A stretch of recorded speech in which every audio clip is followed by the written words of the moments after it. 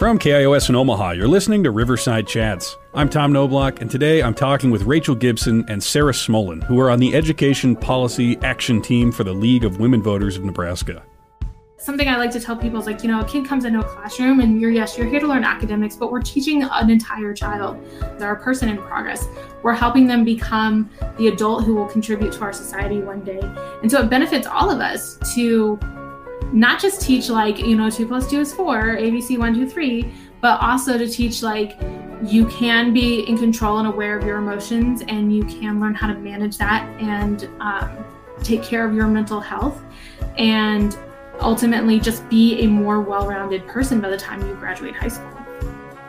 We're talking about the fight over public education's value to society, and the new initiative, Schools 101. Stay tuned for the conversation after this break.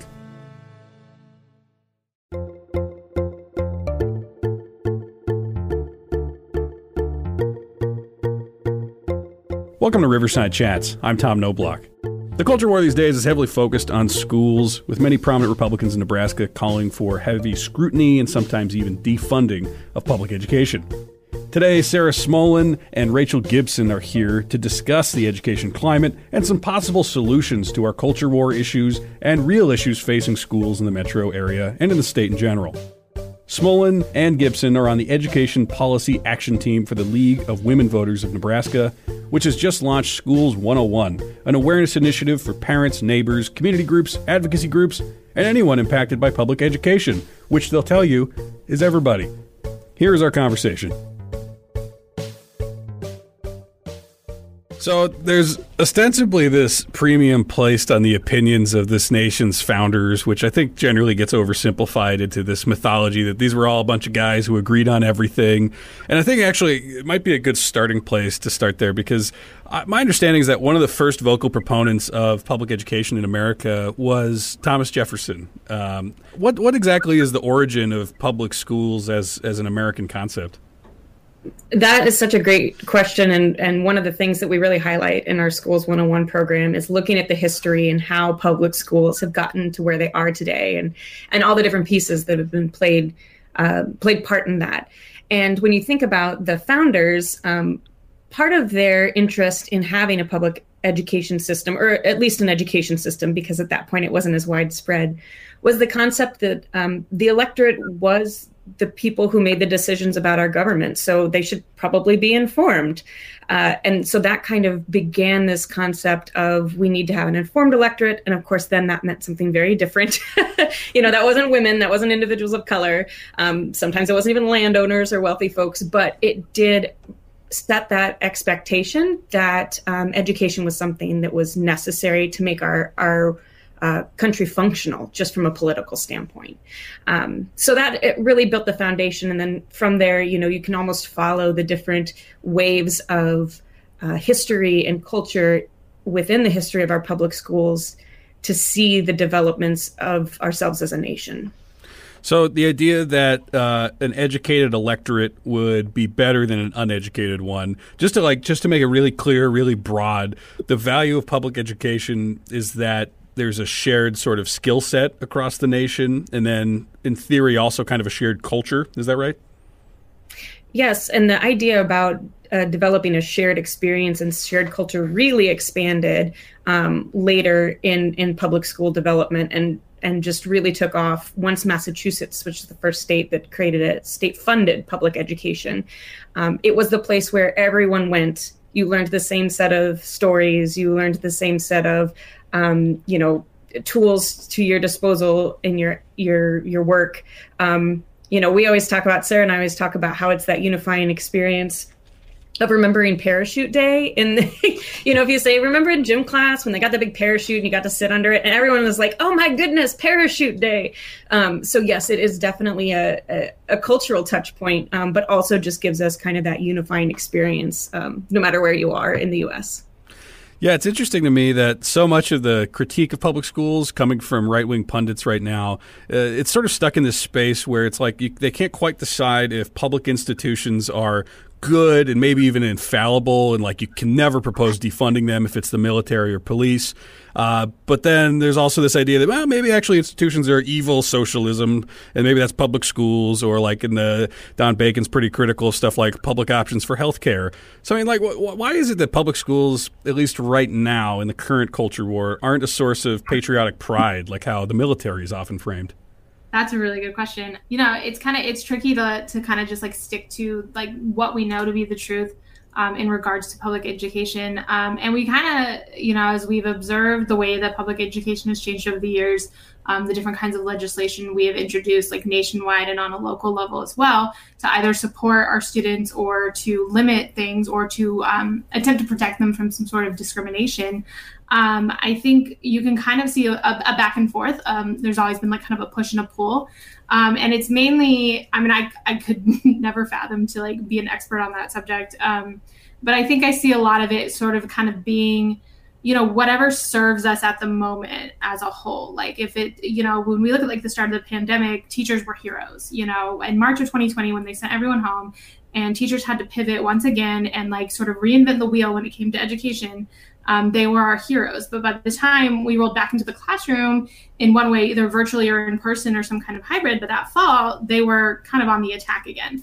And so I don't think it's ever been like the American institution we see with like the military. It's more so just sort of what serves us at the time and what serves certain politicians at the time. It's pretty easy to turn the eye on educators or education because that's something everybody can kind of get behind. We all have kids. We all want them to learn. And so it's easy to kind of create sort of like, you can be your hero or your boogeyman whenever it serves you. I was just going to add on to that. I think I completely agree with what Sarah said. I think it also strikes at the heart, particularly with education, because it's our kids, and Sarah and I both have kids who go to public school, and, it's something so close. And particularly after the pandemic, I think sending our kiddos back out into school and almost a feeling of like, I can't control what they're getting. I can't protect them every second of every day. So I think that kind of heightened worry and fear about something we're so precious to us makes it kind of an easy target for folks who want to see it done differently. It's interesting, though, because my sense is that a lot of people, I believe there's a lot of polling that says that in Nebraska, people for the most part like their public schools, which makes it almost counterintuitive that it becomes this political target. And my sense is a lot of the political targeting is done in bad faith. It's not really that tethered to what's even going on in schools so much as, like you said before, this boogeyman that seems plausible enough in the media circles. And then a lot of the times teachers are not really able to respond to any of that critique. So scapegoating without the ability to respond or clarify becomes kind of this easy media manipulation. But I mean, like, picking an institution that's broadly popular seems like an odd strategy. Why do you think the public schools became a target? That is a good question. I think that, again, it goes back to that you can't control what necessarily your kids are getting every second of every day, and that's where you're sending them. And it's also a place where you're exposed to new ideas and different ways of living. And so I think it strikes at the heart of, people's fears of their families growing up to be something that's different than them, whether that's well-founded or not. But that concept of I'm handing my child off, something so precious to me, to this institution, I think that's a part of it. I also think that there's just a perfect alignment of a bunch of different things, and particularly in Nebraska, some of the curriculum reviews and some of the funding reviews and things like that happened at this time, which was an easy target to take and seize on and turn it into something that it wasn't truly what it was about. So, for example, the statewide health standards that included an element of sex education.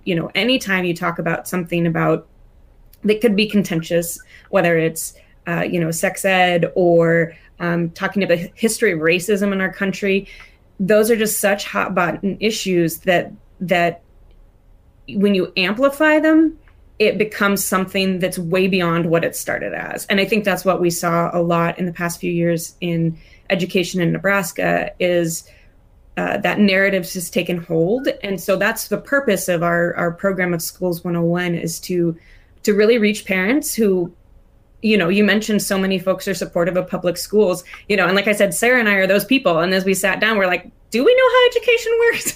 Do we know how the board plays a role in this? So our hope is that we're able to educate parents who are invested in our interests, but are busy, living lives and raising kids and having jobs, to get past some of that bombastic rhetoric that isn't always based in a factual experience in Nebraska. Tom, you mentioned that it is a well-loved public institution, and so it doesn't make sense that it would become a target for all this attack that we're seeing. And you're right, this doesn't make sense. It doesn't seem like a good idea to attack something that we all rely on and we all need. It is a cornerstone of our democracy and a pillar of our economy to have well-educated people. So it wouldn't make any sense. And I think that's kind of the thing there is that there's a very strong element of fear, and especially when you attach it to people's children. Because again, people, parents in this country, every parent, we're protective of our children. We want what's best for them. We want them to be safe, especially when we're entrusting them to other adults for, a big chunk of the year. And so I think that the tactic there is we know it's easy to prey on fear, and it's easy to shape a narrative without much actual information. If you're just joining us, I'm talking with Sarah Smolin and Rachel Gibson, who are on the Education Policy Action Team from the League of Women Voters of Nebraska. We're discussing the new awareness campaign called Schools 101. What do you think about the state of Nebraska public education? Do you want to see changes? Are things going well for you? What do you think? Join the conversation on social media or call in with a brief voicemail to 402-881-0089, which we may play in one of our upcoming shows. And I'm glad that you brought up that what you're here for today, Schools 101. So I think maybe we could transition a little bit to that, and it'll carry over a lot of these ideas we started with here, I think, into where we're going. But you're here today as part of the Education Policy Action Team from the League of Women Voters of Nebraska. And so maybe we could start, before we get to Schools 101, for anyone who's not familiar with the League, what's a basic overview of its mission? The League of Women Voters of Nebraska is a nonpartisan nonprofit organization that's part of a larger nationwide organization, which is the League of Women Voters of the U.S. We've been around for 100 years. Our beginnings are really in the suffrage movement in achieving the right to vote for some women, and kind of moved from that into continuing to engage voters and protect democracy. So our focus really is having folks who know how to engage in their governance, because we are our government, and then also having that be an informed voter. So that's really our focus. We do that in a couple different ways. Lots of people think of us as the folks who register voters and answer questions about candidates and dates and things like that. And that is definitely one section of what we do. We also have the side, which is what Sarah and I work with, is our advocacy side, which is really focused on helping educate the public. And so our action team, which is the Education Action Team, really looked at where we're at and said, how can we most help voters? And felt that, making a crash course in how education works in our state would be the best way we could do that. It's interesting when I think about some of the controversy over public schools, of when it becomes sort of a cultural battleground, because I imagine, as you said at the beginning of this, with sort of like the origins of public education as a concept, who was able to get access to it was pretty limited at the beginning. And it's slowly broadened as sort of even this idea of who's a citizen, who's a person, what does that mean in America, broadened. Do you feel like it's some of the pushback is related to that broadening of who gets access to education? Like, I don't know exactly what it was like in 100 years ago during suffrage, but I know that it's been sort of controversial of letting women into schools, and that's sort of changed as well. Obviously, we have Brown versus Board of Education and a bunch of different elements where this idea of a shared culture that goes back to Jefferson has gotten more complicated. Does the idea of it as a political target sort of come out of this idea of who gets access, and then this idea of maybe we don't actually want as much of a shared culture as people wanted a couple hundred years ago? That's such a great question. I think on the whole, and this is something we've seen in all of our work as the League of Women Voters, because our focus really is just getting voters engaged, things have become more polarized. And they've also become more all or nothing and extreme. So I think it's easy to, be backed into the corner and say, okay, are you for or against this particular thing? And when it comes to our public schools, some of the shared history, I think with the resurgence of some of the white supremacist movement that we're seeing, and I think some of the anti-LGBTQ plus that we're seeing, support for those communities, and at the same time also, a resurgence of interest in religion. I think all of those are converging on this system that is super complicated with our public schools, but also our private schools, and where our taxes go and things like that. So I think that, to your question of is it that common shared experience? I think we have been trained as humans over the past, decade that we're in Facebook groups of groups we like. We listen to podcasts that align with, our political views. And we've become used to that idea of the way I see things is the one way that it is and should be. And I think that is trying to get placed on our schools in a way, which honestly, from this project, one thing I loved was realizing how much of a community builder our schools are, our public schools. They are community schools. And that was a good reminder for myself, because we do just get in this idea of, this is my group and I'm going to select only the things that apply to my group. And I think public schools challenge that in a good way. I notice in the website, the Schools 101 website, you refer to them as our schools, which that word "our" feels like a linguistic move toward acknowledging it as something that everybody can participate in, and that everybody can have that positive community element. That the positive community element can really be something that people can be proud of.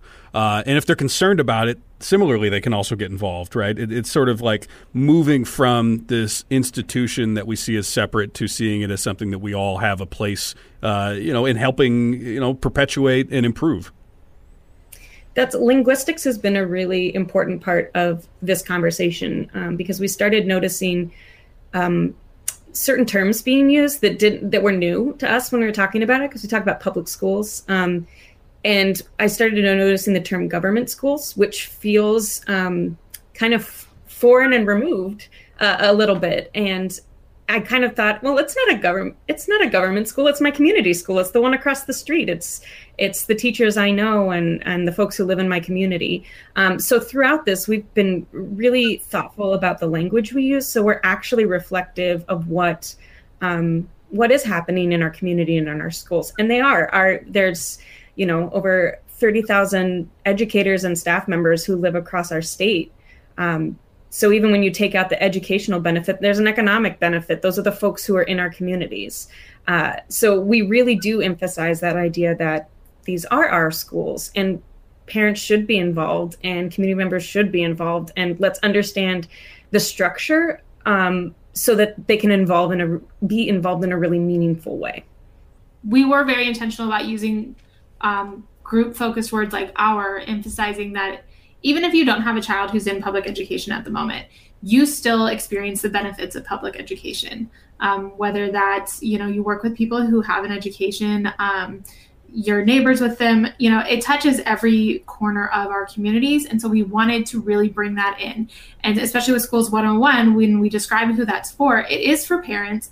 And it is, grandparents, family members who have a direct connection to our public schools, but it's also for anybody else in the community who by extension benefits from that. And I don't think that's something a lot of people are aware of when we're having these conversations about what's happening in our public schools. If people don't have a child who is in public school at the moment, they kind of excuse themselves from that conversation. But the reality is that we all have a vested interest in this, and we all need to be knowledgeable and participating in that process. I think this may be a time where it's worth going to those core questions that the School 101 mission sort of is centered around. And so the first one that you have on there, maybe we could do kind of like a streamlined version of these and see where that branches off. But the first one, it's kind of a big question, but I guess it is an important one. How do schools work in Nebraska? Let's start there. All of our schools, we have public schools, we have private schools, and then we have folks who are homeschooled. And those are kind of the three main buckets. 90% of, between 80 and 90% of our students given the year are in our public schools. So our K through 12 schools. Our schools are funded through our taxes and rely very heavily on our local taxes, which is just how the structure in the U.S. is set up. We're a very decentralized education system, and there's benefits and drawbacks to that. But one of the great things about being so locally focused is that's where the funding decisions happen. That's where a lot of the education curriculum decisions actually happen, is at that local level. The local level also proves some challenges, which I'm sure we'll talk about later. But that's generally how we fund things, is primarily through our local taxes. Schools in our state, one thing I want to note about kind of how funding works, because this is one interesting area that I think there's actually a lot to be done in our legislature about, and something that I just don't think folks are in the weeds on. The way we fund our schools, big picture, is looking at the needs of a school and then looking at the expected resources of the school. And this is done at the state level. This is where this formula called TIOSA, our funding formula, is done. It looks at the needs of the schools. So for example, if you have a large population of English language learners, it recognizes that may cost a little more. Conversely, if you have one school that's 40 miles from some of its students, the cost to transport is going to be higher. So it looks at the needs of a school given its situation, and then it looks at how much it anticipates the school will have in resources, again, in those taxes and things like that. For the schools that those don't match, that's where the state will then step in and provide extra money to schools whose needs outweigh their resources.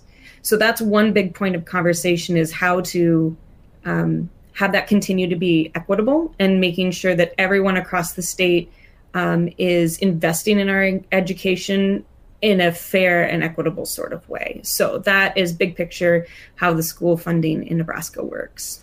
Well, it's a big one. It's a big question. There's a lot that we could get into the weeds with, so I guess we'll see where it goes. But just to continue to go through these basic questions, as kind of a framework, maybe Sarah, you could take the next one, which is who attends our schools? So currently there is about just under 330,000 students in the state of Nebraska. And those are kids who ages from 5 to 12, or not 5 to 12, 5 to 18, K through 12th grade. 7% of them are English language learners, like Rachel's mentioned. English is not their first language, and so they require some extra programming in order to thrive in our schools. 13% of those kids are gifted. 16% of them fall under the umbrella of special education. And then 46% of our students are on free or reduced lunch. But yeah, the majority of children in Nebraska who go to school use public education. The other handful are either homeschooled or go to various private schools of varying sizes. There are private schools that have, the bigger ones in the area, like Brownell Talbot or Creighton Prep, and then also like very, really tiny ones that have maybe 50 students.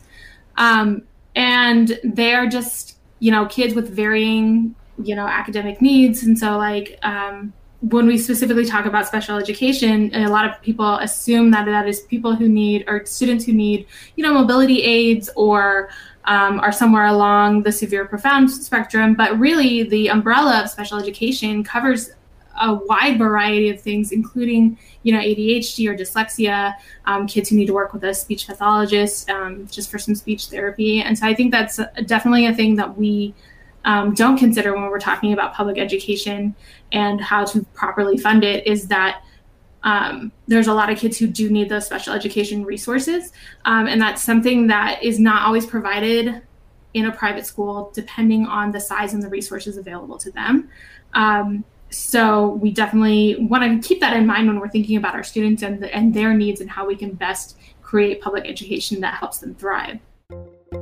I'm talking with Rachel Gibson and Sarah Smolin, who are on the Education Policy Action Team from the League of Women Voters of Nebraska. Let us know what you think. Follow Riverside Chats on Facebook, Twitter, or Instagram. Stay tuned for the rest of the conversation after this break. We have a lot of hours of content here on Riverside Chats now. Our backlog has over 100 episodes. We're expanding into live events, and we have an exciting future for the show that we hope to be able to get to you. To make the show as good as it can be and to continue to give you the kinds of conversations that you listen for, the reason why you subscribed in the first place, to hear coverage of arts, ideas, politics, whatever it is that brings you here every time, please consider becoming a supporter of the show by making a sustaining monthly donation of $1, $5, whatever you can afford, and really whatever you think the show is worth, which maybe is $0, in which case, ouch, but okay. If you are interested in becoming a supporter, please look in the podcast notes. There should be a link in there that you can find that gives you all the information you need. Otherwise, thank you for considering supporting the show, and more importantly, thank you for listening.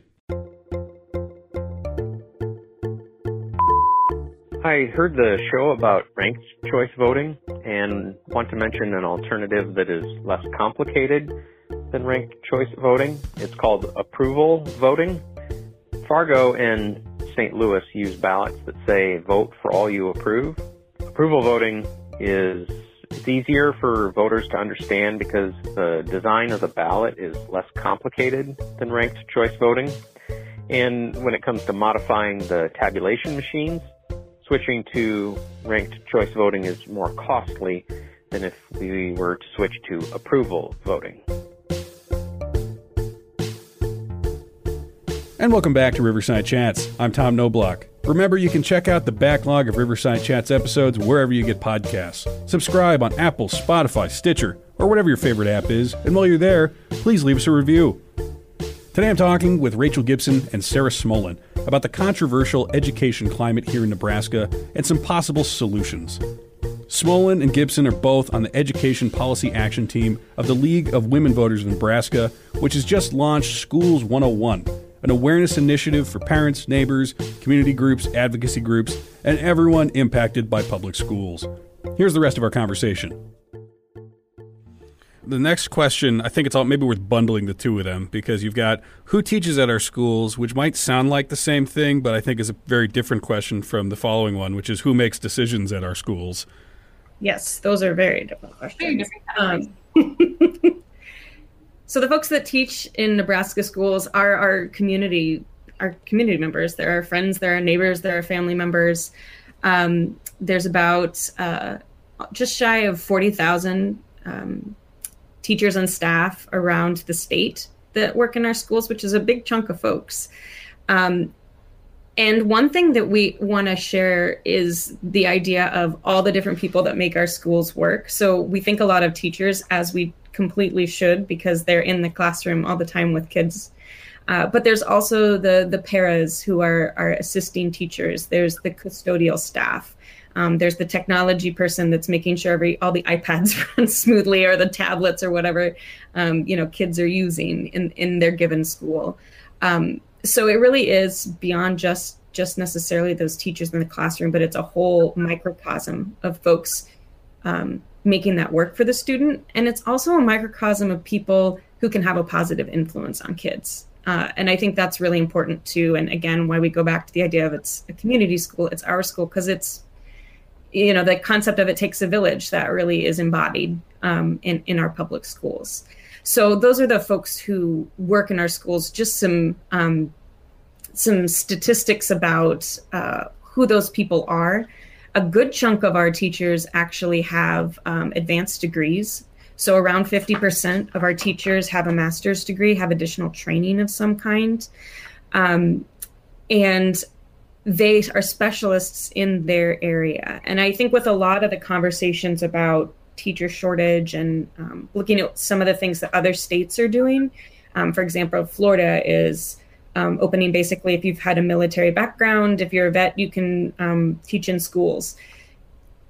While it's great to be creative, I think that undermines the fact that these individuals have gotten a 4-year degree, gotten additional training, got additional certification, every year go back and doing continuing education.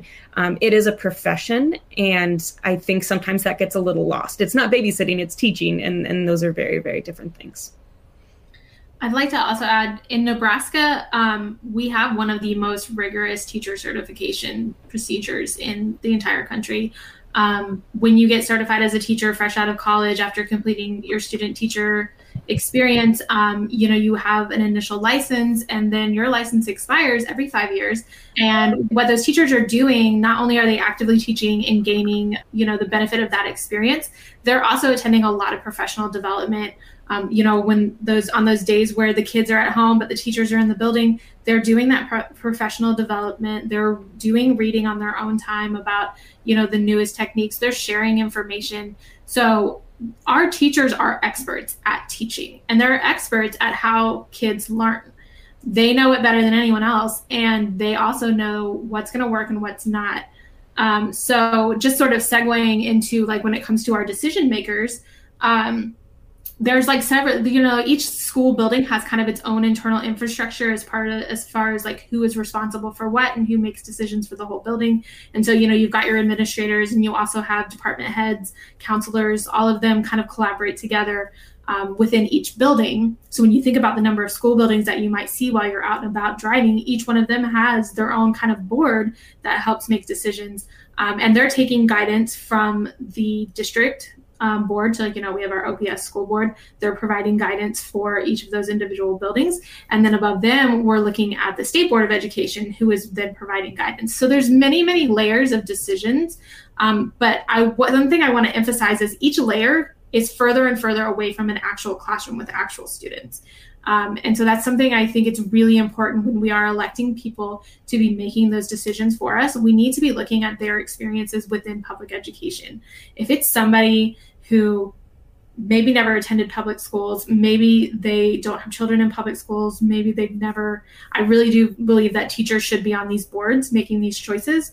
But we really need to look at that, because you can say, I'm thinking about some of the legislation that came in our last session regarding schools. And I think there was a piece of legislation that said, we're going to have all the kids put their cell phones in a box for the whole school day, and then they can't have their cell phone at school. And that is it was comical, because that's a technique that teachers have been doing for years and years and years to varying degrees of success. But to legislate it without doing any prior research or talking to anybody who's actually in a classroom. You go into a classroom and you tell a 17-year-old, hey, I want you to put your phone in a box and you can have it back at the end of the class period and then see what happens. So I think it's really important that we remember each layer of guidance is further removed from the classroom. And it's really important that those decision makers are seeking out the input and the thoughts of the people who are actually in the room with the kids who are doing this every single day. One of the big issues that is being faced right now by several districts, in a particular OPS, after the huge amount of teachers who just left. I think it was over 500 teachers in the last year. I talked to Bree Full about this, who's running for OPS school board. What's the incentive for people to become teachers right now when you're going to enter into, again, a lot of this culture war, scapegoating, some difficult financial questions about, are you going to be paid comparably for the amount of education you have as you might in a different field? We're sort of at a point where, like you said, there are some states where the solution is make it a lot easier to become a teacher, but I don't know that that's quite addressing the real problem of why you have these shortages in the first place. So, what's your sense, either of you, about how to address this and how to make sure that there will be staff to have public schools? I think it's important to point out nobody ever gets into teaching for the money. Usually, if you talk to anybody and you're like, why did you want to become a teacher? Most of them are going to have a story that's something like, well, I had this teacher at this grade level, or several teachers over the course of their time in school that really just showed them a love of learning or touched them in a really emotional and powerful way and created a huge impact that inspired them to continue on in education. People don't really get into the money. That being said, though, I will always advocate for paying teachers more. That's something, like, when you look at the amount of money they're making and the pay scales that they're on, and the fact that in order to move up on our pay scales, they have to increase in the years that they've been teaching and also in the kind of education they have. And this information is available to anybody. You can find the contracts that the unions agree on pretty much any school district's website. So just looking at OPS, I think as recently as I can remember, I think the pay scale taps out at around 85,000 a year, and that is with 20 plus years of experience and a PhD. So comparably in other fields, that is pennies, just not comparable at all. And so I think there needs to be active plans for increasing the pay for teachers, but also, if that's not fiscally possible quickly, I think there should always be a plan to like move toward paying them more. But another thing you could also do is just sort of lighten their load. And so that's going to be a matter of, you might get a little creative, but it could just be hiring more staff, hiring more paraprofessionals to come in and get smaller class sizes, hiring more teachers, just so that you can split it up. And again, all of this is going to cost money. If you have more kids and you have more teachers, you're going to need better facilities, bigger facilities, or more facilities. But that is definitely, like, you ask any teacher what's going to make them stay, it's going to be smaller class sizes, more planning time, and more money. And I don't think it's too big of an ask to make those happen. It's going to cost money, yes, but the ultimate payout in the long run is going to benefit all of us. Yeah, I would say that some of the things that will help with the teacher shortage and that we'll be facing for years, I think, are simple. Some of them cost. Some of them are more complicated. And I would agree with Sarah that paying teachers more is a huge piece of it. But some of it is also free. Listen to your teachers. That's a huge one. And I think that gets lost. Teachers will tell you, as Sarah said, what they need.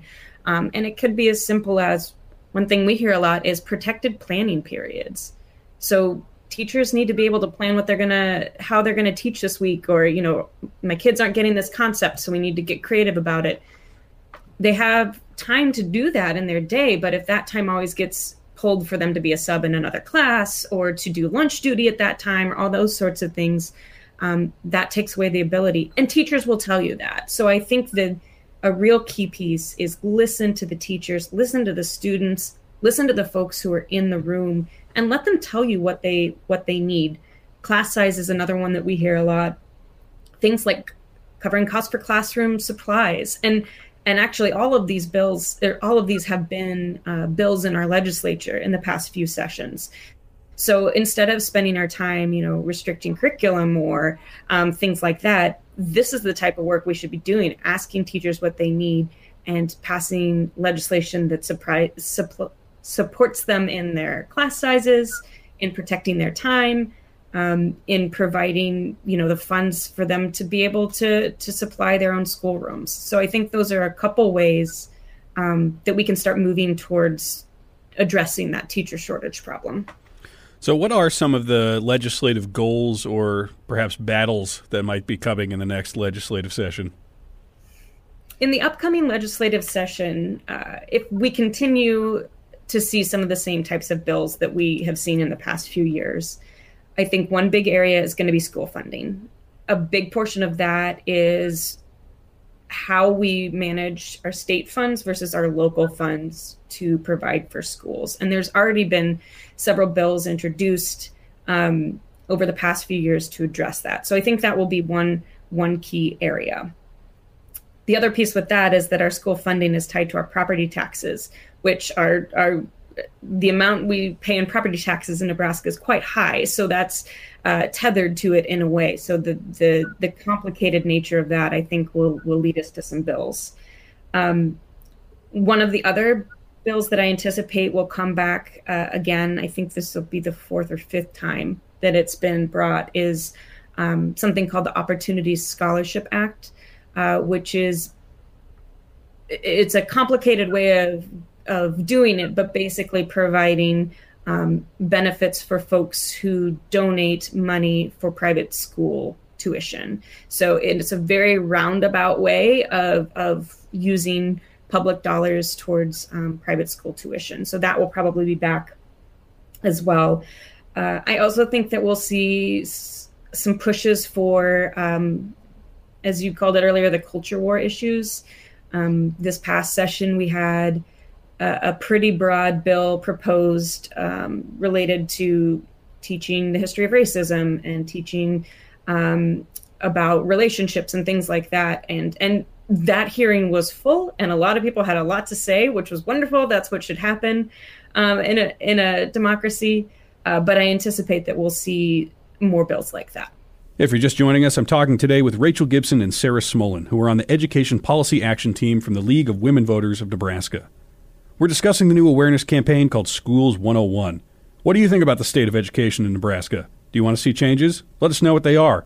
Join the conversation on social media or call in with a brief voicemail to 402-881-0089, which we may feature on an upcoming show. I poke fun at a quote that Governor Ricketts gave to the World Herald a lot because he's made this a big deal, and Jim Pillen, who looks likely to replace him potentially in the upcoming election, has also made this a pet issue. But it seems like both of them struggle to define the concept. I think there's two ways to take that. One is maybe it's not as much of a priority because it's not even worth really having a coherent theory of what it is that you're fighting. And the other is sometimes it's advantageous for control or power purposes to have a vague enemy, because then you can make whatever you're looking at that you don't like fit into that mold.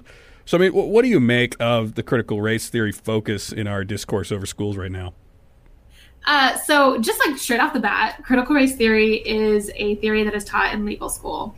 It's a legal theory for a way of looking at the law. That's the book definition of critical race theory. The version of critical race theory that they're talking about when they're talking about it being taught in public schools is just teaching history from a perspective that is not white. So that would be, you know, when you look at like the founding fathers and, you know, going back to like Thomas Jefferson and all that, there were a lot of heterosexual white men in the room who wrote a version of history. There were also a lot of people who do not identify by any of those terms. And they experienced the same history, but with different outcomes. And so what we're looking at, educators would like the opportunity to be able to teach each of those perspectives and to kind of understand the whole story, not just one side of it. But it's being branded as critical race theory and sort of a way to make white kids feel bad for being white. No educator is going to be doing that. We just want to be very clear about that. And so I think the fear is that the image of America being sort of like the standing, symbol of freedom and liberty for the whole world isn't the entire story. And to have that challenge would be to undo a lot of the things that we have thought and felt about our country for a long time, which isn't a bad thing. It's fine to be critical. We want to be critical thinkers. We want to look at the mistakes of our past and see how we can improve and, try to repair the damage that has happened for many people who call themselves Americans.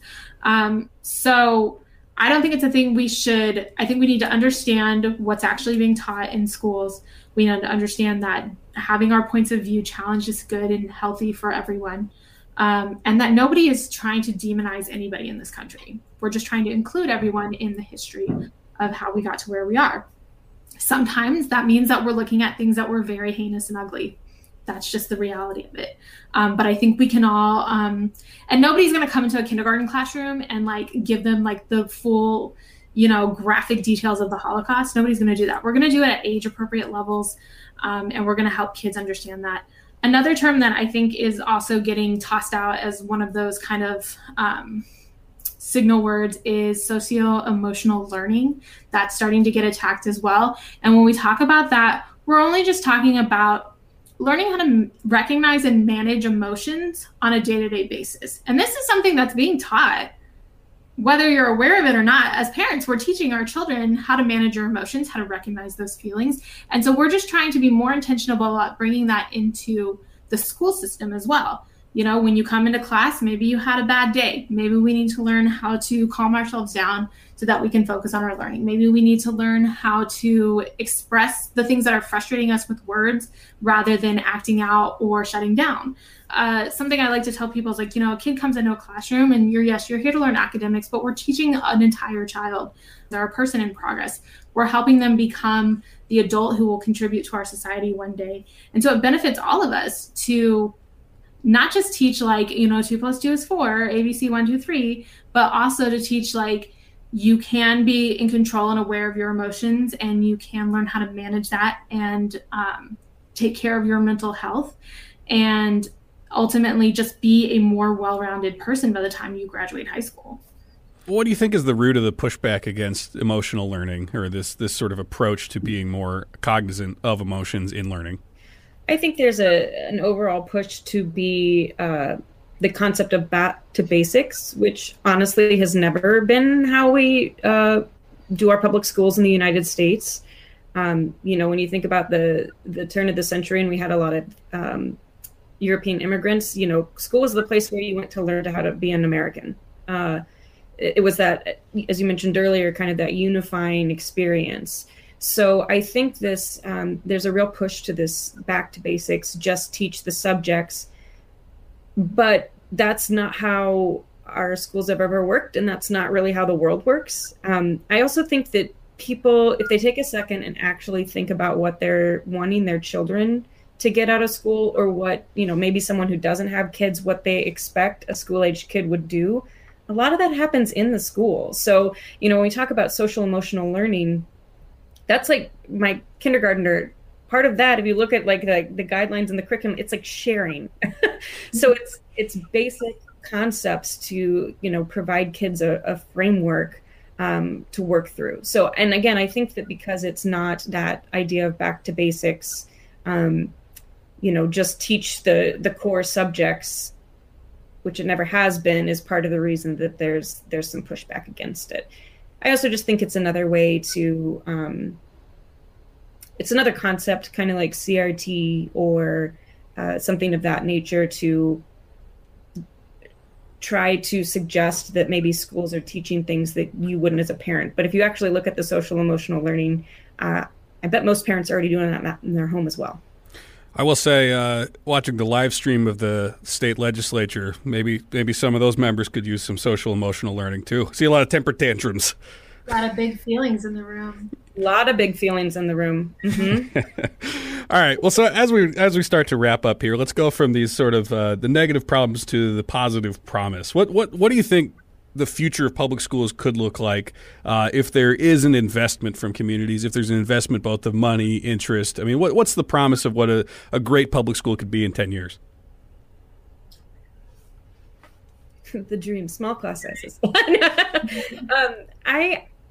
One thing I've loved about putting together the Schools 101 program is it reminded me how integrated our community schools are in our neighborhoods and how much they do for our communities.